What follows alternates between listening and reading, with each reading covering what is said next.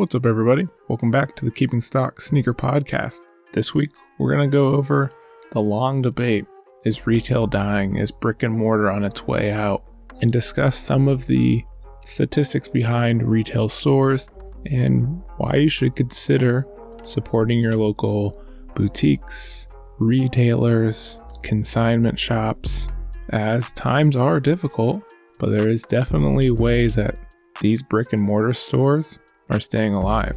In addition, we'll cover the recent announcement of Jordan Brand's upcoming fall releases and kind of go over those colorways. And then, as always, cover some cool content from this week and upcoming releases. So with all that being said, let's get into it. Is brick and mortar dead? It's a debate that's raged on for a while since the rise of e-commerce and the internet, simply because you can buy sneakers anywhere. You can find them Foot Lockers, Finish Lines, Dick's Sporting Goods, online through various channels, Nike, Sneakers, Adidas, independent retailers having their own websites, national sales, international sales. The competitive market is enormous. Put it this way, as of 2018, there's over 24,000 shoe stores in America alone. So that's 24,000 options to purchase sneakers. Yes, of those 24,000, only a certain percentage is going to have those releases that you're looking for, carrying Jordan Brand. Some of those may be running stores. Some of those may be more athletic-based cleats, but still a huge amount of competition occurring. In addition, the industry's growth from 2014 to 2018 was down 1%, so it's definitely slowing down. And this is because you really have to differentiate yourself as a retailer. Because at the end of the day, when we look at the local level, regional, national, international level, you're going to find the same prices, the same selection of shoes, and it's really up to you as the consumer on how your relationship is with who you're buying from. Buying sneakers from the Sneakers app, from the Nike website, from your local Foot Locker, and from your local consignment boutique retailer, it's always going to be the same shoe. It's all made in the same place and sold for the same, if not similar prices. So you really have to create a relationship to differentiate yourself. And then you also have to remember with brick and mortar physical retail locations is that the average profit margin appears to be around 35% to 50% on each shoe. And an example, if you aren't familiar with how that process works, Nike creates a shoe. Nike then sells that shoe in wholesale, a size run, to a retailer for $50. That retailer then charges you the suggested retail price of $100. So they've made $50 gross profit, the profit margin. However, that's for one pair of shoes. So that number can scale, and that's saying that things sell out immediately. They also have to factor in they're paying rent that comes out of that margin, payroll, insurance, utilities, marketing. And as I mentioned, one of the biggest detriments to independent retailers is sitting stock. Say you're a retailer and you get the most exciting shipment of the upcoming Oregon 5s that come out in the fall of 2020, and you're expecting them to sell out. Then you buy these, hoping to see that profit come in relatively quickly. However, these turn out to be a dud, as many retros have in the past, and they sit on your shelves for weeks, months. They go to discount. Once they go to discount, you're eating at your profit margin. And that's the struggle of running, one of the struggles of running a retail business.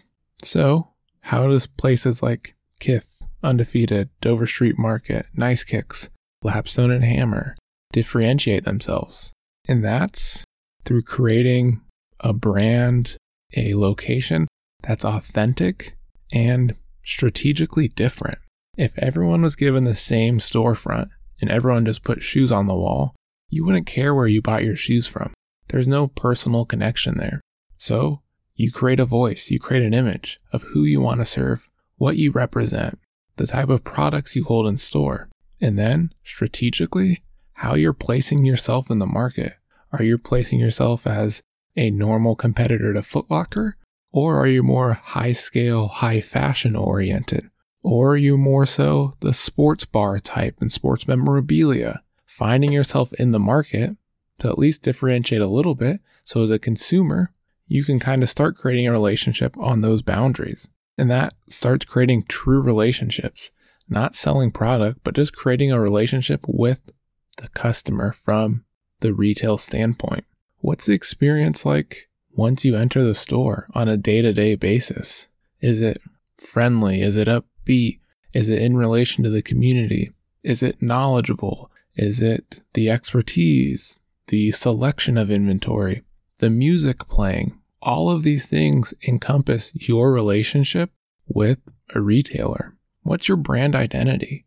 If there are 3 or 4 different people running your social media and the messaging is all over the place, or your messaging is extremely corporate or extremely relaxed, and these are clashing heads, as a consumer, you subconsciously notice that and may stay away. If you claim to be down with the sneaker community and involved as much as possible, but you're secretly backdooring your sneakers and you're not even trying to hide it, consumers are going to stop shopping there because they don't feel they have a fair chance at the product. They feel like they're being cheated out after spending hard-earned dollars with you for many years. It's those little things that can kill a brick and mortar retailer over time. When you look at these experiences in store as well, what are you doing for unique releases or just creating that single moment that makes you connect to the store? If we look at a case study, my local consignment shop is Index PDX or Index Portland. They are very minimal, relaxed, low key. They play hip hop while you're in the store. They have the more expensive shoes behind the glass wall. It's kind of more of an art gallery feel, not a whole lot of apparel. And outside of consigning shoes, they're always cross-marketing with local companies. But my favorite thing is that they occasionally hold different social parties throughout the year when we're not social distancing in the midst of a global pandemic.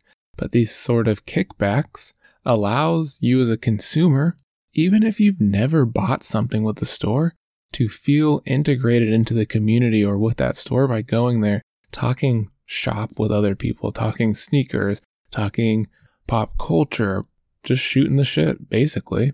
And that's something, as a consumer, you want that connection with that retailer to feel valued, to feel integrated. In another example, we look at Bodega in Boston, right? First of all, entering the store, you wouldn't think it's a shoe store until you slide open the door, and then it amasses to this giant secret retailer. One of those things that you aren't going to get at Foot Locker, Nike, or any other independent retailer because they've differentiated themselves. It's those little differences that you latch onto. As I'm speaking now, I'm sure you think of all your different retailer experiences, and there's ones that stand out that were a little bit more unique. Maybe it was a certain way they released the shoe. Maybe it was a certain style of marketing that they put in place. Maybe it's the way they hold their raffles. It's all those little things that add up to help retail and physical locations stay alive. Another thing we notice as consumers is community involvement. One of the boutiques and retailers that I've noticed that does a great push for their community is Lapstone and Hammer. I've never been in the store. I've never been to Philadelphia, but based on their brand identity, their messaging, the experience that's created through their visuals for their products and their release style, I've caught on with the brand. Further, they're always working with the local community for select capsules or projects that benefit individuals in that area. Whether it's using the heritage of the area of old shops in the area to create certain collections, working with kids, making raffles where if you donate, you enter the raffle. If not, you just go through this platform and read what cause they're helping. So at least you're informed and you still enter the raffle. It's those little things that make a difference and stand out from a consumer just going to Foot Locker, just going to Finish Line, that you feel ingrained with that company and that brand and that culture to go back and go back again. And it doesn't have to just be physical community involvement. How are they involved online?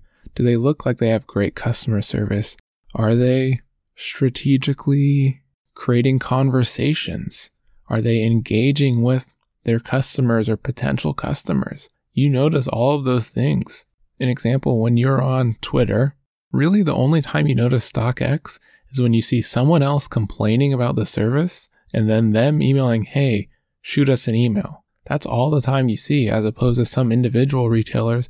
You see, hey, thanks for shopping with us, or check out this photo, or we're happy to have you in store, or replying through a thread. Those little things help you go the extra mile. Because in some cases, if you're not doing that, it could negatively impact your store, your sales, and how you move forward. And lastly, one of the big things, in my opinion, is simply just understanding consumer behavior. One of the biggest examples is your online presence. I know we're talking brick and mortar, but all brick and mortars have websites. If your website's from 1990 and it's slow, it's outdated, it isn't updated often, it doesn't follow a traditional format, you notice that as a user. I may never go there, but I may judge you solely on your website. Or if I go into the store and I feel that I'm being rushed, I feel like I'm being judged, I feel like I'm being upsold frequently, that can create some conflict in the buying experience. These places that you see great success, as I mentioned, Kith, Undefeated, Dover Street Market, Bodega, those are places where you go shop. You don't feel pressured to purchase. You feel like you're given time, you're given space. You feel like they're inviting you to hang out, look around for a while. They aren't trying to jump on you as soon as you come in through the door all the way through your experience and just push you out to file in customers. They're just trying to make you comfortable. In addition, one of the often overlooked pieces is social media. At this point, if you aren't utilizing social media correctly, you're not going to be found. Or if your social media images are poorly taken, they're just stock photos. They're just going to look the same as Nike. Again, I look at my local store, Index. They take great, unique photos of the shoes in different environments. You can tell it's done by them, by the store. Yes, it's consignment, so these shoes are obviously unique, but it definitely has their feel, their style attached to it. Because when I see those photos on Nice Kicks, Soul Collector, Bleacher Report Kicks, etc., I know it's from Index. Same goes for the Sneaker Room in New Jersey. Same goes for Lapstone and Hammer. All of those little things amalgamate into how you view going into that location and wanting to spend your money or try to purchase a release from them. Because at the end of the day, as I mentioned in the beginning, you can buy shoes anywhere.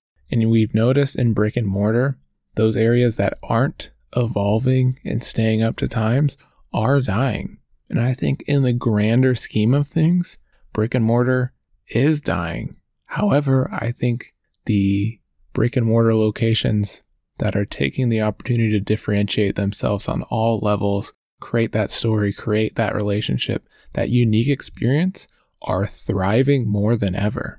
And so I encourage you, if your local shop has created an impact on you positively, you've created that relationship, to look there before looking to Foot Locker, before looking at Nike.com, Adidas.com, to help and purchase from your local stores, because they're the ones at the end of the day who care more about you than Nike does. Nike can pick up any customer anytime. Your local retailer only has a select local market, may move, nationally, but that local market is really what helps transcends. So I hope this was informative about the brick and mortar debate of if it's dying, if it's not. Final answer, it's dying, but those who are doing it right are making a killing. And I think that's how we'll see it moving forward. I think brick and mortar will always be around, maybe not in the same capacity as 5 years ago, 15 years ago, but there will be those shops that are sticking through it all, putting out quality product, creating these authentic relationships that we'll see for years to come. So now we're going to quickly take a look at the upcoming Jordan Brand Fall 2020 releases. In my initial reaction, I've only seen 1 or 2 of these colorways, so this will kind of be a more raw reaction to the colorways, but let's get started. We get to see the Air Jordan 1 High OG Smoke Gray. These just look like a general release Union, as it's primarily gray with a red strap where the Jordan logo is. I'll probably pass on these. I do like when they try to make more limited releases more general, but this one just feels very low effort. Then we see the Air Jordan 1 High OG Satin Snake. This reminds me of the Jordan 1.5s from a couple years ago. It's cool that they're using, again, other materials in a similar Chicago colorway. Not a huge snake print fan. It looks a little too glossy in these photos for me. The Air Jordan 1 High OG Biohack. I think these are going to be sleepers. I personally am not a huge fan, but I could see these really moving a bit quicker than people are expecting. It is just a very unique colorway that you don't see very often in a Jordan 1, and the color blocking is different than other models, and that is why I could see some going after this one a bit more than the others. Then we have an Air Jordan 1 High OG Co.JP Metallic Silver that's only releasing in Japan from what I've read. These are going to sell out. I think they'll hit a decent amount on the secondary market if that's what you're interested in. I mean, it's basically an all silver shoe, super minimal, but still keeps that classy look and is in reference to the original colorway that released in Japan in 2001. And I wouldn't be surprised if it does end up making a global return, seeing that this was so hyped back in 2001. Then we see the Air Jordan 6 in a woman's colorway. Not bad, primarily neutral with gray and dark gray on the Jordan 6 with a Jordan hang tag. Then we see, this is a good colorway. I haven't seen this one yet. It's the Air Jordan 3 Women's Laser Orange. Basically the white cement with what looks to be yellow, but they're calling laser orange on the hits that would normally be black. I like this shoe. I'm glad to see women are getting a colorway that isn't bright pink or bright purple, and it is very similar to original colorways. I think this one will go fast. Air Jordan 3s always do. That's the laser orange colorway. Then we have the Air Jordan 3 Denim. Not a fan. Don't like this clear pull tab. Kind of reminds me of a infrared Jordan 3. To each is their own, I suppose. Not for me. Then we have the Air Jordan 5 Oregon Ducks. Yep, I'll be going for that one. As someone who lives in Oregon, I'll definitely be trying to grab these. I think they're unique. I think the color blocking is simple enough to pull off in a few different outfits. They'll probably be hard to get following that Oregon hype from the Oregon PE, but I'll try my best. The Air Jordan 12 University Gold. Think of the flu games, but with University Gold on the toe or this kind of yellow. Once again, I think these will do well. Simple colorway following the original standards and helps diversify the colorways available. Then we see another Jordan 12 Indigo Blue, which these remind me of the Obsidians. Apparently the indigo is supposed to wipe off, which was a cool concept. I don't think everyone really fawns over it as much as they used to. I think these will do all right. I don't see them selling out instantly, maybe sitting for a little while, then followed up by the Air Jordan 13 Lucky Green. Not a huge 13 guy, but this is a solid colorway. I would personally prefer the wheats over these. Basically the wheats, but you're switching the wheat color for the green, or similar to the Cherry 13s, switching the red for green. And then the Air Jordan 14 Hyper Royal. Depending on the quantity, I think these 14s are going to sit. Typically 14s do, besides these Toros that came out recently or last shot, kind of OG colorways or Ferraris. But for the most part, the 14s sit. And that's the fall releases. Like I said, the one I will be interested in is that Oregon Duck 5. Go ahead and let me know which of those releases you're interested in. by hitting me up on social. We're going to take a quick break and then we'll get into cool content and upcoming releases. Keeping Stock can be found on all of your favorite podcast platforms such as Spotify, Apple Podcasts, Google Podcasts, Overcast, Stitcher, and much more. Make sure to like us, favorite, or rate us on your favorite podcast platform, along with following Keeping Stock. That way you can be notified each and every Sunday when a new episode is uploaded, and you're in touch for the newest content, potential giveaways, and interviews. So make sure to follow us on your favorite platform. Let's share some positive, cool content. I think that is astounding, is what Maya Moore did recently. She helped free Jonathan Irons and overturn his conviction on charges of burglary and assault. And the craziest thing to me is that she sacrificed her 2019 WNBA season. And if you don't know, that's similar to LeBron taking a season off, or Kobe, Giannis, MJ, to fight for justice and put yourself and your voice to a platform that can be heard. And it worked out. You love to see athletes fight for what they believe in.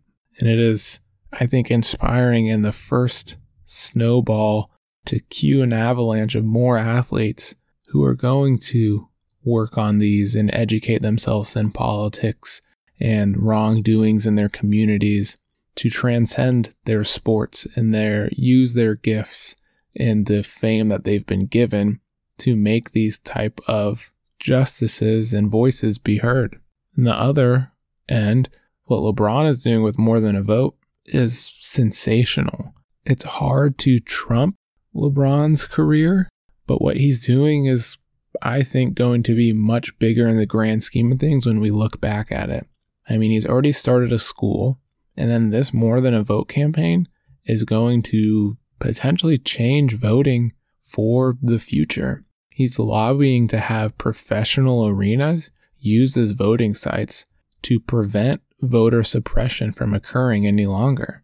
We all saw the story of Kentucky suppressing voters and pushing 600,000 primarily African Americans to go out of their counties to vote, to have the doors shut on them.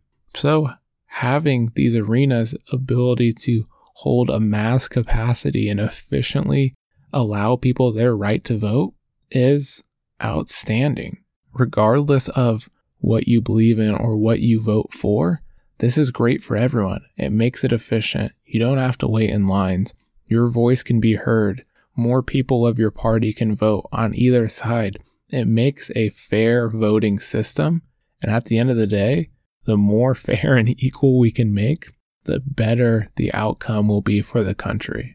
So with that, we're going to take a look at upcoming releases for July 5th through July 11th.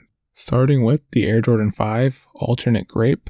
It's got that purple suede upper, the black midsole with the teal turquoise spikes on the midsole, clear outsole. Not for me. I would like, one of the biggest regrets I have is not picking up the black grape 5s. If they do retro, I'll pick up another pair, or not another pair, my first pair, because I really like that colorway.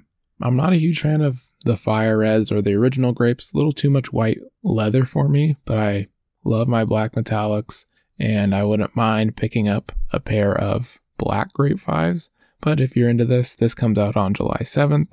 We also see on July 9th the Air Jordan 11 Low, i.e. black cement. These to me have always been glorified referee shoes. Not a bad colorway, not a bad cross trainer at the gym type shoe. You know my feelings about it. 11 Lows, I hate them. The IE gives a little bit of texture and difference, but still not so much for me. It is a little bit more mid-cut, but still can't sell it even with the black cement look. That comes out on July 9th for $170. Following that up, we have the Air Jordan 11 Low Women's Concord. Not for me. Very simple. White with the Concord purple patent leather, clear outsole. Once again, not for me, but in woman sizing, so best of luck there. We also get the Air Zoom Type Summit White, which looks very bulky, but they're really pushing this new Zoom technology. The Zoom AirPods in the forefoot We'll see what the results are like once people start having these on feet, but I'm not sold. It just looks like it's adding quite a bit of height and a little bit of weight to the sneaker. Maybe if I get to a outlet or a store where they have them and I can try them on after all of this, I'll give you an accurate judgment, but from the looks, just not for me. We will also see the Air Jordan 1 Retro High OG Bloodline 2.0. Bloodlines were all right the first time out. Pretty accessible. A lot of people turn them into customs. You'll be able to do the same with this 2.0 in a Chicago-esque colorway. We also see a Yeezy 700 minivan, moonvan in the bone colorway. Looks like a NASCAR, the number on the side. That comes out on July 11th though for $220. Not my cup of tea. I'm sure they'll sell out. That's the upcoming releases. I hope you guys enjoyed this episode. I love the feedback so far and interacting with you guys on different social media platforms.